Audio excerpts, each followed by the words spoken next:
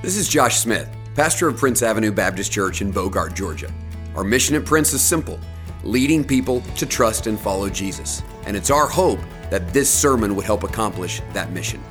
For more information about our church, visit us at pabc.org.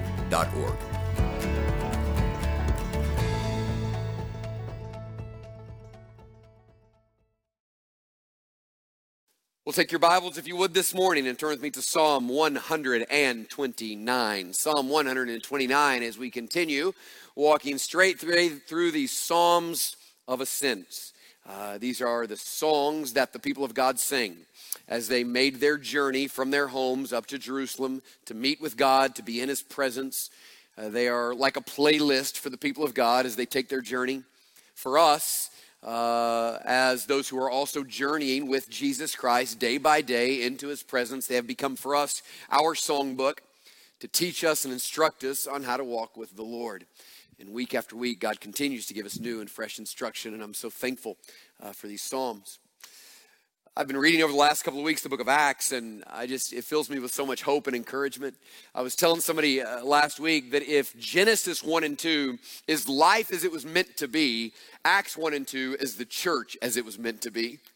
And if you love the Church of Jesus Christ, you just read the book of Acts and you can't help but to say, God, may that happen in our church. That's what we want to see. Just that kind of freshness and that power and the anointing of the Holy Spirit and the people coming to Christ and the church is planted and the missionaries sent. Just everything about it. It's just, if you love the church, you read that and say, oh God, for your glory, for your name, may it happen here. And there's this great little story in Acts chapter 5 where the apostles are preaching. It says they're in Solomon's portico, which is actually an important reminder that although they were meeting in homes and in small groups, they also had large gatherings like this one. A part of the normal practice of the early church was to have large gatherings. And while they were there was miracles and there was signs and there was wonders and people were being healed and the gospel was being preached and thousands were being saved and God was just moving. His presence was resting upon that place. The power of God was visible there. And everyone in the church was doing great, but the religious leaders, the high priest and his council were furious. They were furious because they were losing their power. They had created a system which was a system of religion, in which most systems of religion in this way tend to do. It was really a way to control people and to make them live with fear.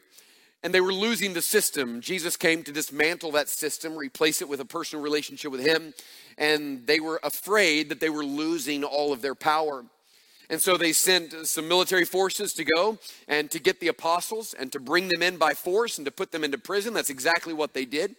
While they were in the prison, the high priest gathered with the council.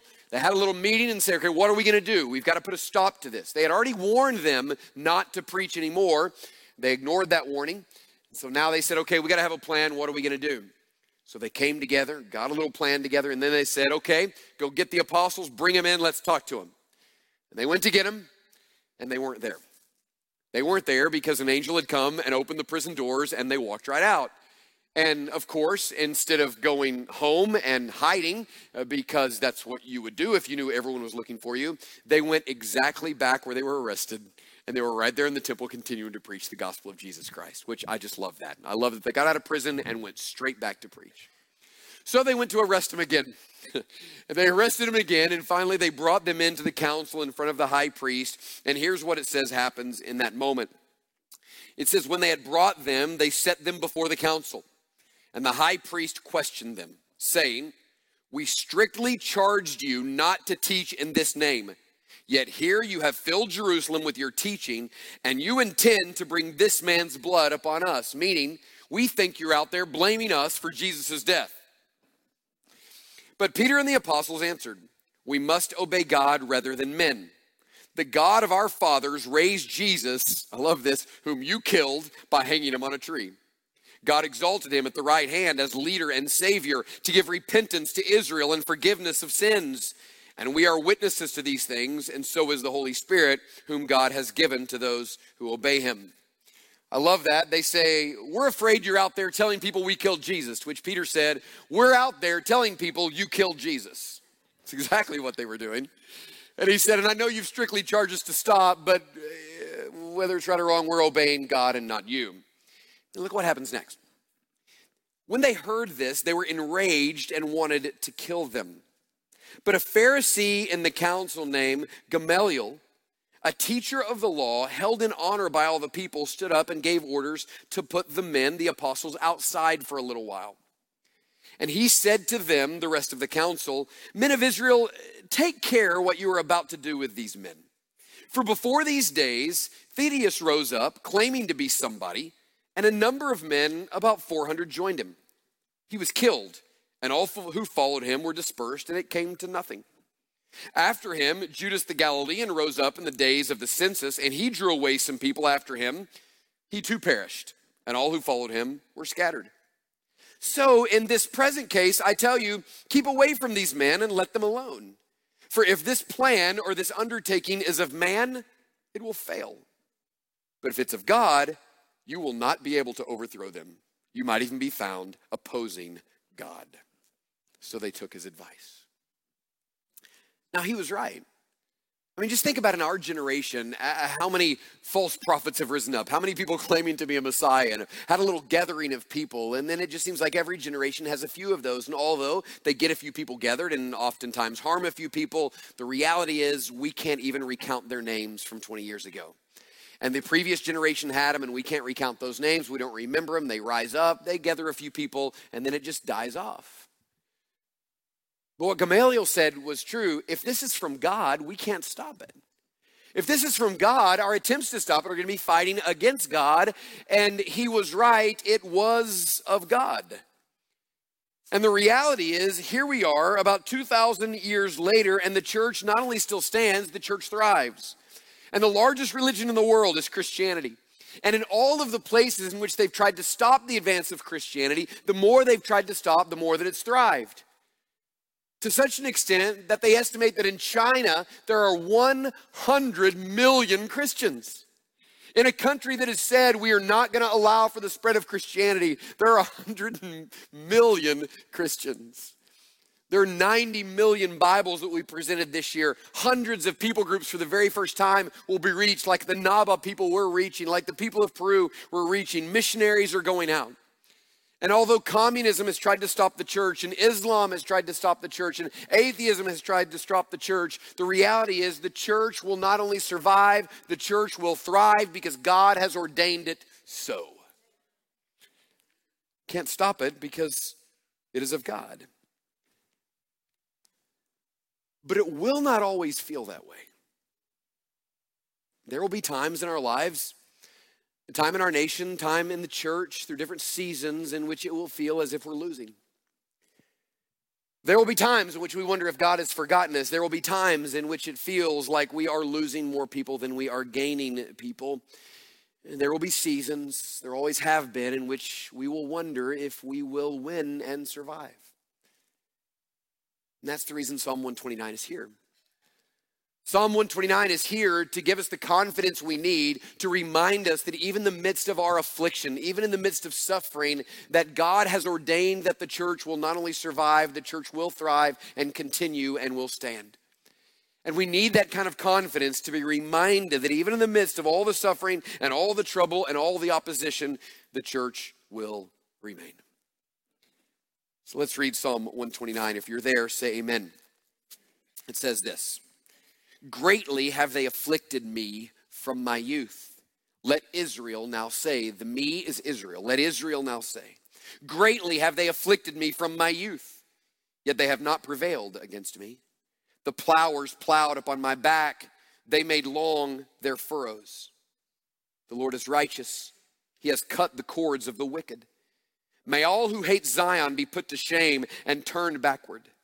Let them be like the grass on the housetops, which withers before it grows up, with which the reaper does not fill his hand, nor the binders of sheaves his arms.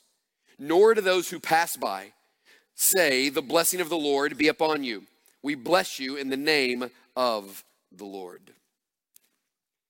This is a corporate psalm, which means it's not ultimately about you. It's about us. Now this matters. It's about you inasmuch as you have trusted Jesus Christ and you are following Jesus Christ. You are a believer in the Lord Jesus Christ. You have acknowledged your sin. You have asked Jesus to save you through his death on the cross. You have received new life through his resurrection. In that way, you are a member of the people of God. But this is a sermon about the significance of the people of God. And everything in our mind wants to make every text just about us. But this is an important reminder that our significance is not simply found in the fact that we have a personal relationship with God, but in having that relationship, we have been joined together with a church.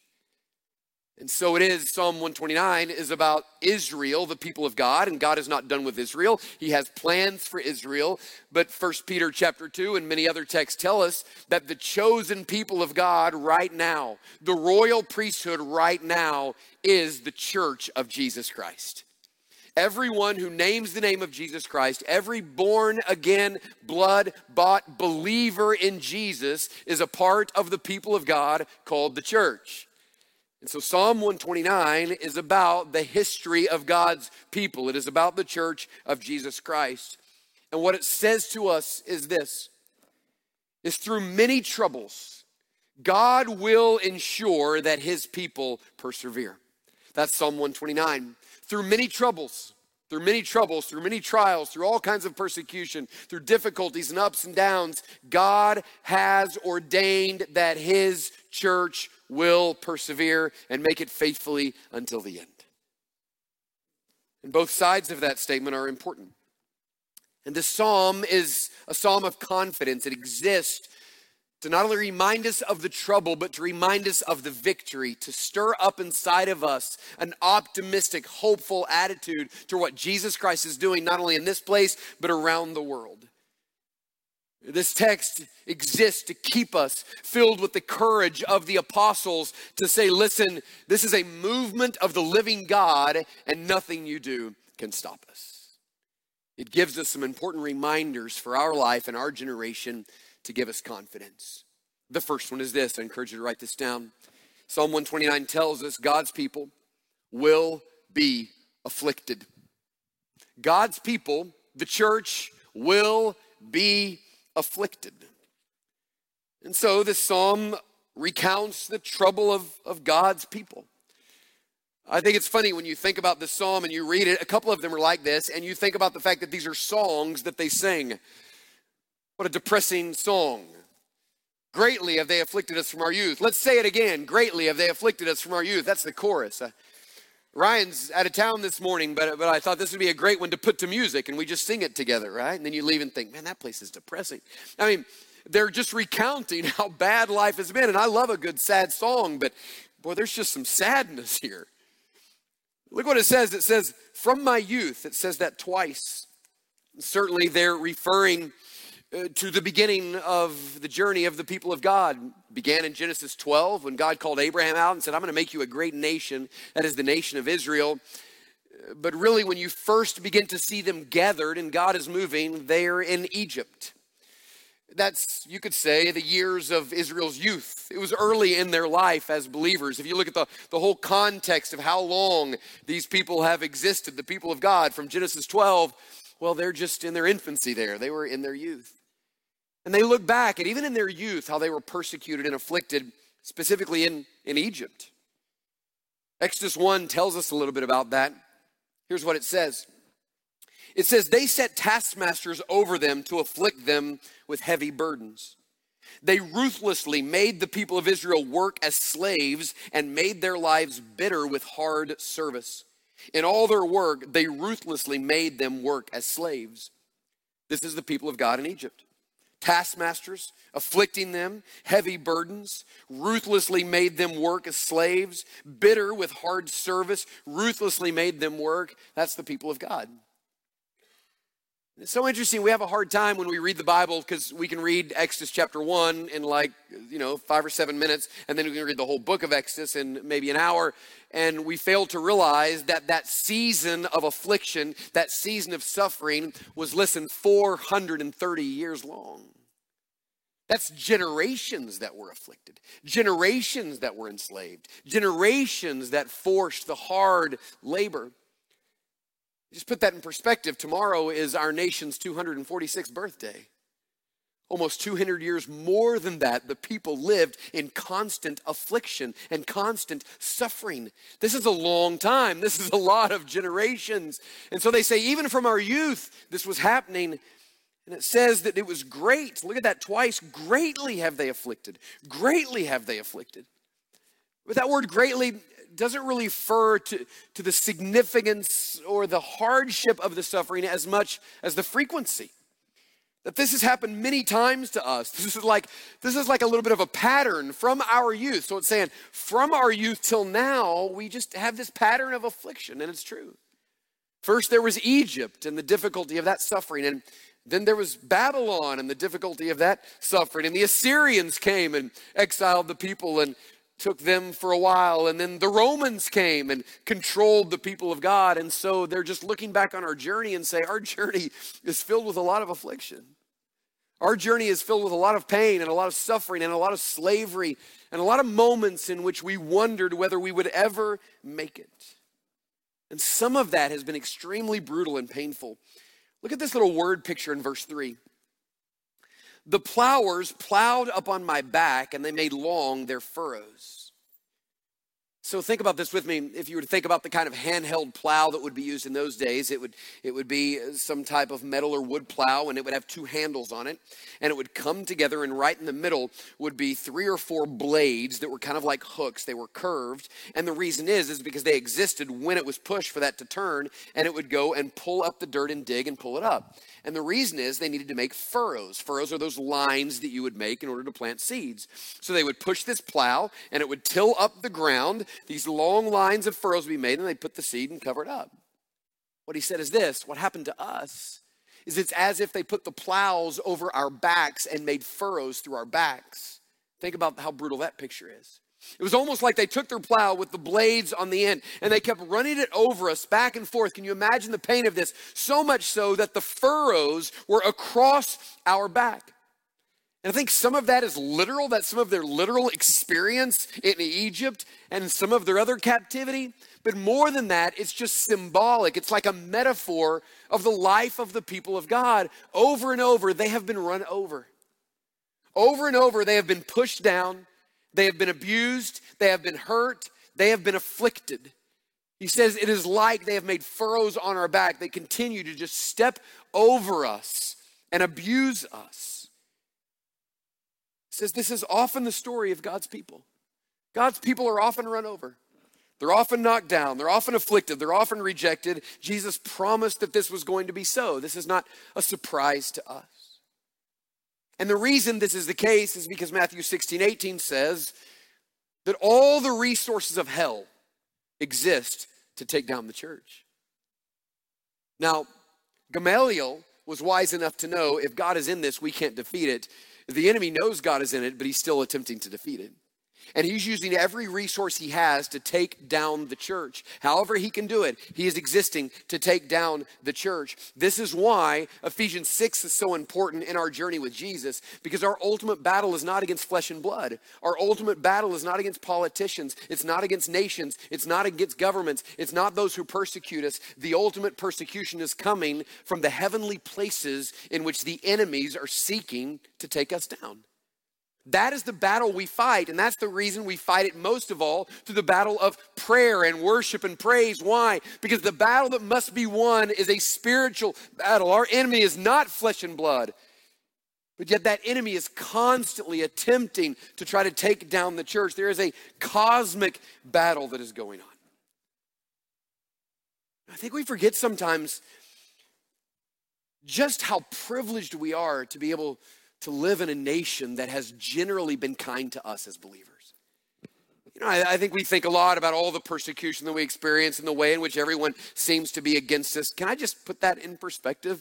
We have lived in a nation that has generally been kind to us. And even if they are opposed to us in so many different ways, we can still walk out of here right now and talk up to anybody we want to about Jesus Christ. We can knock on any door in most neighborhoods and we can say, we came to tell you about Jesus Christ. We can declare Jesus Christ. We can wear a shirt that says Jesus loves you. We can put a sticker on our car that says honk if you love Jesus. We have the ability to just talk about the Lord. I think about my favorite part of American history is long before our nation was founded, the Puritans stayed in England in order to purify the English church, but the Pilgrims left England and made the pilgrimage to this new land in hopes that here they might find religious liberty. And listen, here we are 400 years later still being able to do what we're doing this morning. That is a remarkable thing. An overwhelmingly good gift of God. And so here we are sending out missionaries, taking them to difficult places to present the gospel. Why? Because we can. Listen to this. Most of the Christians in the world do not experience that. Most of the Christians in the world do not have that same experience. Most of the Christians in the world read Psalm 129 and go, that's exactly how it is for us. We feel the furrows on our back. We've been physically, emotionally beaten and hurt. The reality is there are 360 million Christians in America that are being persecuted today. Listen, 312 million of them are in the 50 most persecuted countries in the world. The top 50 countries, these ones that we watch and we see the persecution that is happening, over 300 million live in there, which means they are having their property taken. They are suffering physically. They're being thrown in prison. Their children, their families, their wives are being killed. Their churches are being born. This is the affliction of most of the believers in the world. Do we face some affliction? Yes. But the history of God's people shows generation after generation in most places around the world significant, serious, and often brutal affliction of God's people.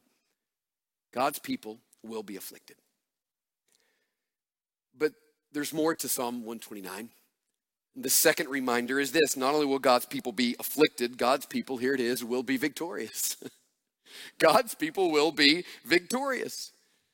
And so here they are singing this song, and from the first couple of verses we think, why in the world would you sing this song? And the reason they're singing this song is because they're not reminding themselves of the affliction. Although that's important, it's important to be reminded that what we experience is not unusual and it's typical and normal as long as we exist in a broken world for there to be affliction.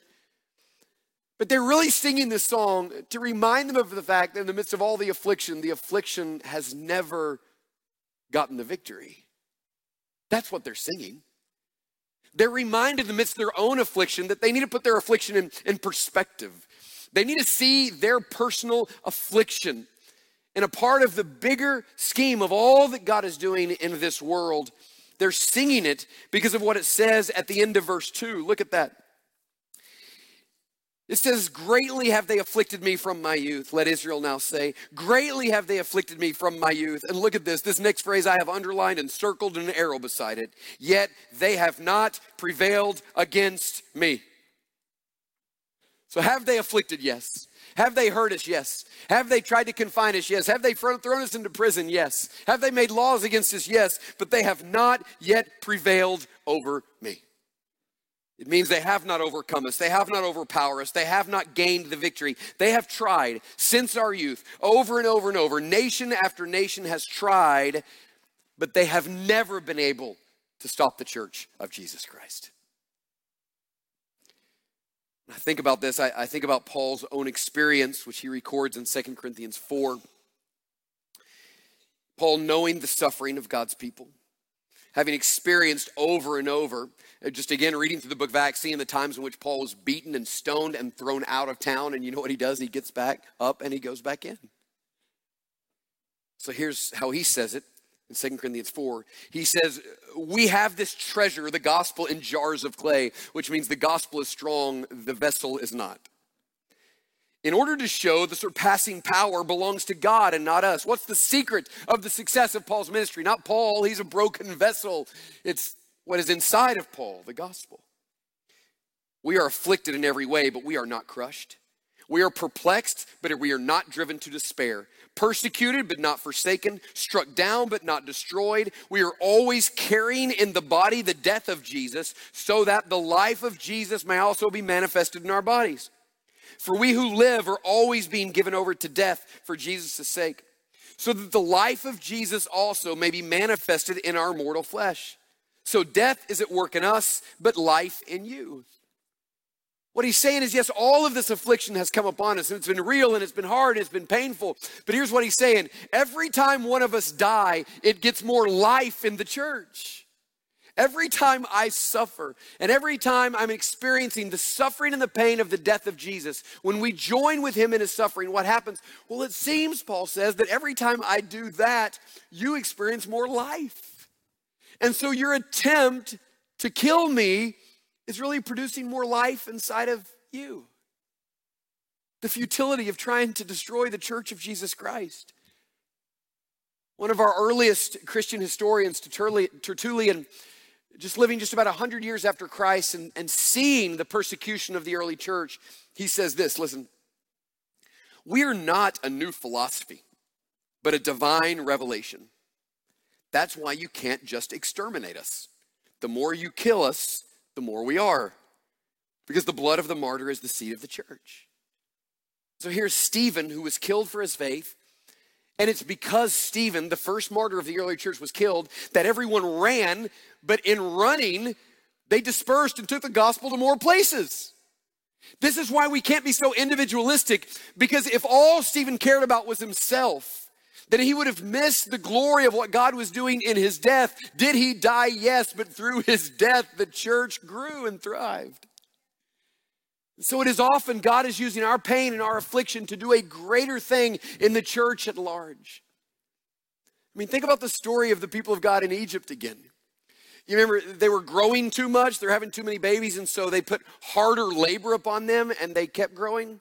And then they put harder labor on them and they kept growing. And then they decided they would kill every baby boy, and you know what happened? They kept growing. And it's simply a reminder that no matter what you try to do to the church of Jesus Christ, it will grow and thrive and persevere until the end. And it doesn't matter how large your government is and how much power they have, they do not have the ability to stop the church of Jesus Christ. That was the story in the book of Exodus. It's the story today in Prince Avenue Baptist Church. That God has ensured the victory of the church. And listen, please understand this. We do not survive because of our wisdom. We do not survive because of our church growth strategies. We do not survive because of our political power and our might and all the resources and money we have. We will always, the church will always be David versus Goliath. Always. Every nation will be bigger. Listen, there will always be people and always bigger things that can take away our freedom, and all of that can happen. We will always be David versus Goliath, but the history of God's people is we do not survive because of our power. We survive because God has ordained it to be so. We survive because, as Acts 5 says, this is a movement of God, and no political power can take us down. And in the nations which see more oppression politically, those are the nations which are seeing more growth of Christianity. Because the Lord is simply saying, you can't stop the church. Because the church will be afflicted, but the church will be victorious. And it's because he's faithful. It's because he is the one, verse 4, who cuts the cord of the wicked. It's because he's righteous, verse 4. Our legacy is this, not that we are great and not that we have resources and not that we have power. Our legacy is that our God is great. He keeps his promises. He ensures our victory. And in the same way he won, we too will win. That's our legacy. We are the people of God, and God's church will be victorious. There's one last thing I want you to see. God's people will be afflicted. God's people will be victorious. But the last one is this: God's enemies will be forgotten. God's enemies will be forgotten. Verses 5 through 8 look like a prayer, but the way it's written in the Hebrew, it's really not a prayer. It's more a declaration. It's more of a declaration that all those who hate Zion, all those who hate the people of God, will be put to shame and turned backwards, just like Goliath and the Philistines. They will be put to shame. Their tail will be between their legs, and at some point they will turn around and they will leave because they will realize they cannot defeat the unstoppable force of the church of Jesus Christ. Look what it says in verse 7. It says, in verse 6, it says, let them be like grass on the housetop, which withers before it grows up. This refers to the housetops during this day were made of soil. And so seeds kind of would blow in the wind and they'd land on the soil and some rain would come and they'd begin to sprout just a little bit. But they wouldn't ultimately grow because the roots could not get deep and they would just wither away. And you know what the psalmist is saying? You know what's going to happen with the wicked? They're going to be put to shame. They're going to be defeated. And they're simply going to wither away. Because you know what? If you want to know about the great, powerful nation of Egypt, you know what you have to do? You have to go read the history books. And if you want to read about the big, powerful Babylonians and the Assyrians and the Roman Empire, you have to go to the history books because they no longer exist. But if you want to hear about the power of the Church of Jesus Christ, you just show up here some Sunday morning. You just see us as we go to Peru. You see us as we go to the Naba people. That's where, because this still stands and everyone else is forgotten. And all of those generations of people who have oppressed the church and all of those who have put affliction upon the church, they are gone and they are forgotten. But the church of Jesus Christ all around the world is not only standing, it is growing and thriving, and God's kingdom is advancing for his glory. This gives me so much hope and encouragement as being a part of a church. That God wants to do so much more with us. God has ensured our victory. God is saying to us, go for more, pray for more, attempt more, because there is no power of hell or scheme of man that can stop the church of Jesus Christ filled with the Spirit of Jesus. Nothing can stop it. Because this is the history of Israel. And this is the history of the church. You know what else? This is the story of Jesus. They afflicted him, they beat him, they captured him, they killed him, they put him in a grave and they put guards over the grave, and yet he came out because no political power could keep him in, because he rose victorious. And in the same way, see the pattern of the life of Jesus, we see the pattern of the church. We are often afflicted, we are often beaten, but we are always victorious because no political power can stop the church of Christ.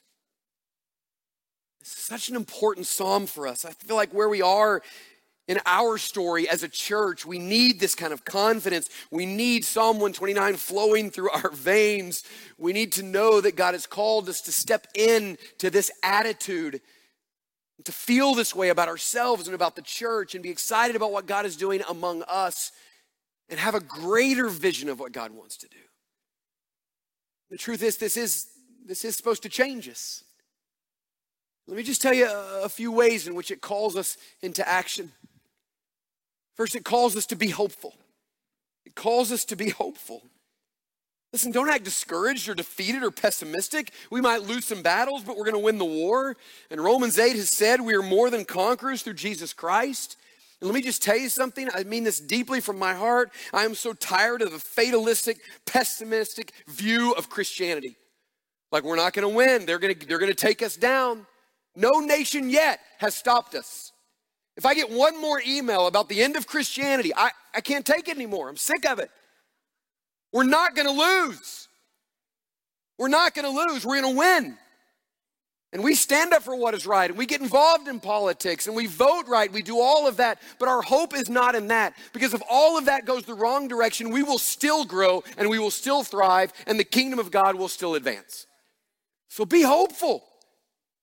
Don't look down, look up, be encouraged. The resurrection of Jesus Christ has guaranteed our victory. And second, be courageous. Act like God is on our side. Act like the resurrection power of Jesus that existed in Acts 1 and 2 and 3 and 4 and 5 is still resting upon the church today. Share the gospel. Speak the truth. Let's take the gospel to the hard places because Matthew 28 it says that wherever we go, God is going to go with us. Listen, don't be afraid. Stand up with courage. Let's grow the church. Let's ask God for more people. Let's invite more people to church. We are the people of God. And we will succeed as we continue to seek to be filled with the Spirit of God, moving in a God-honoring, Christ-exalting way. Be hopeful, be courageous, and here's the last one, be faithful. This is a corporate psalm. It's about we as the people of God. Listen, your significance in this story is found in your personal relationship with God and your union with a local body of believers. God uses the church because you on your own have one or two little gifts, and those gifts find their place and find their significance in the context of a church of Jesus Christ. The church is the body of Jesus Christ. The church brings the gifts together and exalts Christ. Ephesians 3 makes it very clear God wants to exalt himself through the church. God wants to do great things through the church. So be active and be passionate, be engaged, sacrifice for the sake of the local church, because our faithfulness in this generation matters. Why? Because God's continuing his story. God's continuing the story. How is he continuing it? Through faithful local churches who are hopeful and courageous and faithful. Let me end with this quote. As I think about the significance of our generation being faithful and what that matters for the next generation, in 1888, Charles Spurgeon said this, listen carefully. It is today as it was in the Reformers' days. Decision is needed. Here is the day for the man, but where's the man for the day? We who have had the gospel passed to us by martyrs' hands dare not trifle with it, nor sit by and hear it denied by traitors, who pretend to love it, but inwardly abhor every word of it. Look you, there are ages yet to come. If the Lord does not speedily appear, there will come another generation and another, and all these generations will be tainted and injured if we are not faithful to God and his truth today. We have come to a turning point in the road. If we turn to the right, mayhap our children and children's children will go that way. But if we turn to the left, generations yet unborn will curse our names for having been unfaithful to God and to his word. So as those who are here today in a long line of God's people, we are hopeful, we are courageous, and we are faithful. Because we exist to glorify Jesus Christ by seeing the church of Jesus Christ thrive. That's why we do what we do. Let's bow our heads and close our eyes. Thanks so much for taking the time to listen to this sermon. May you trust and follow Jesus more and lead others to do the same. For more information, visit us at pabc.org.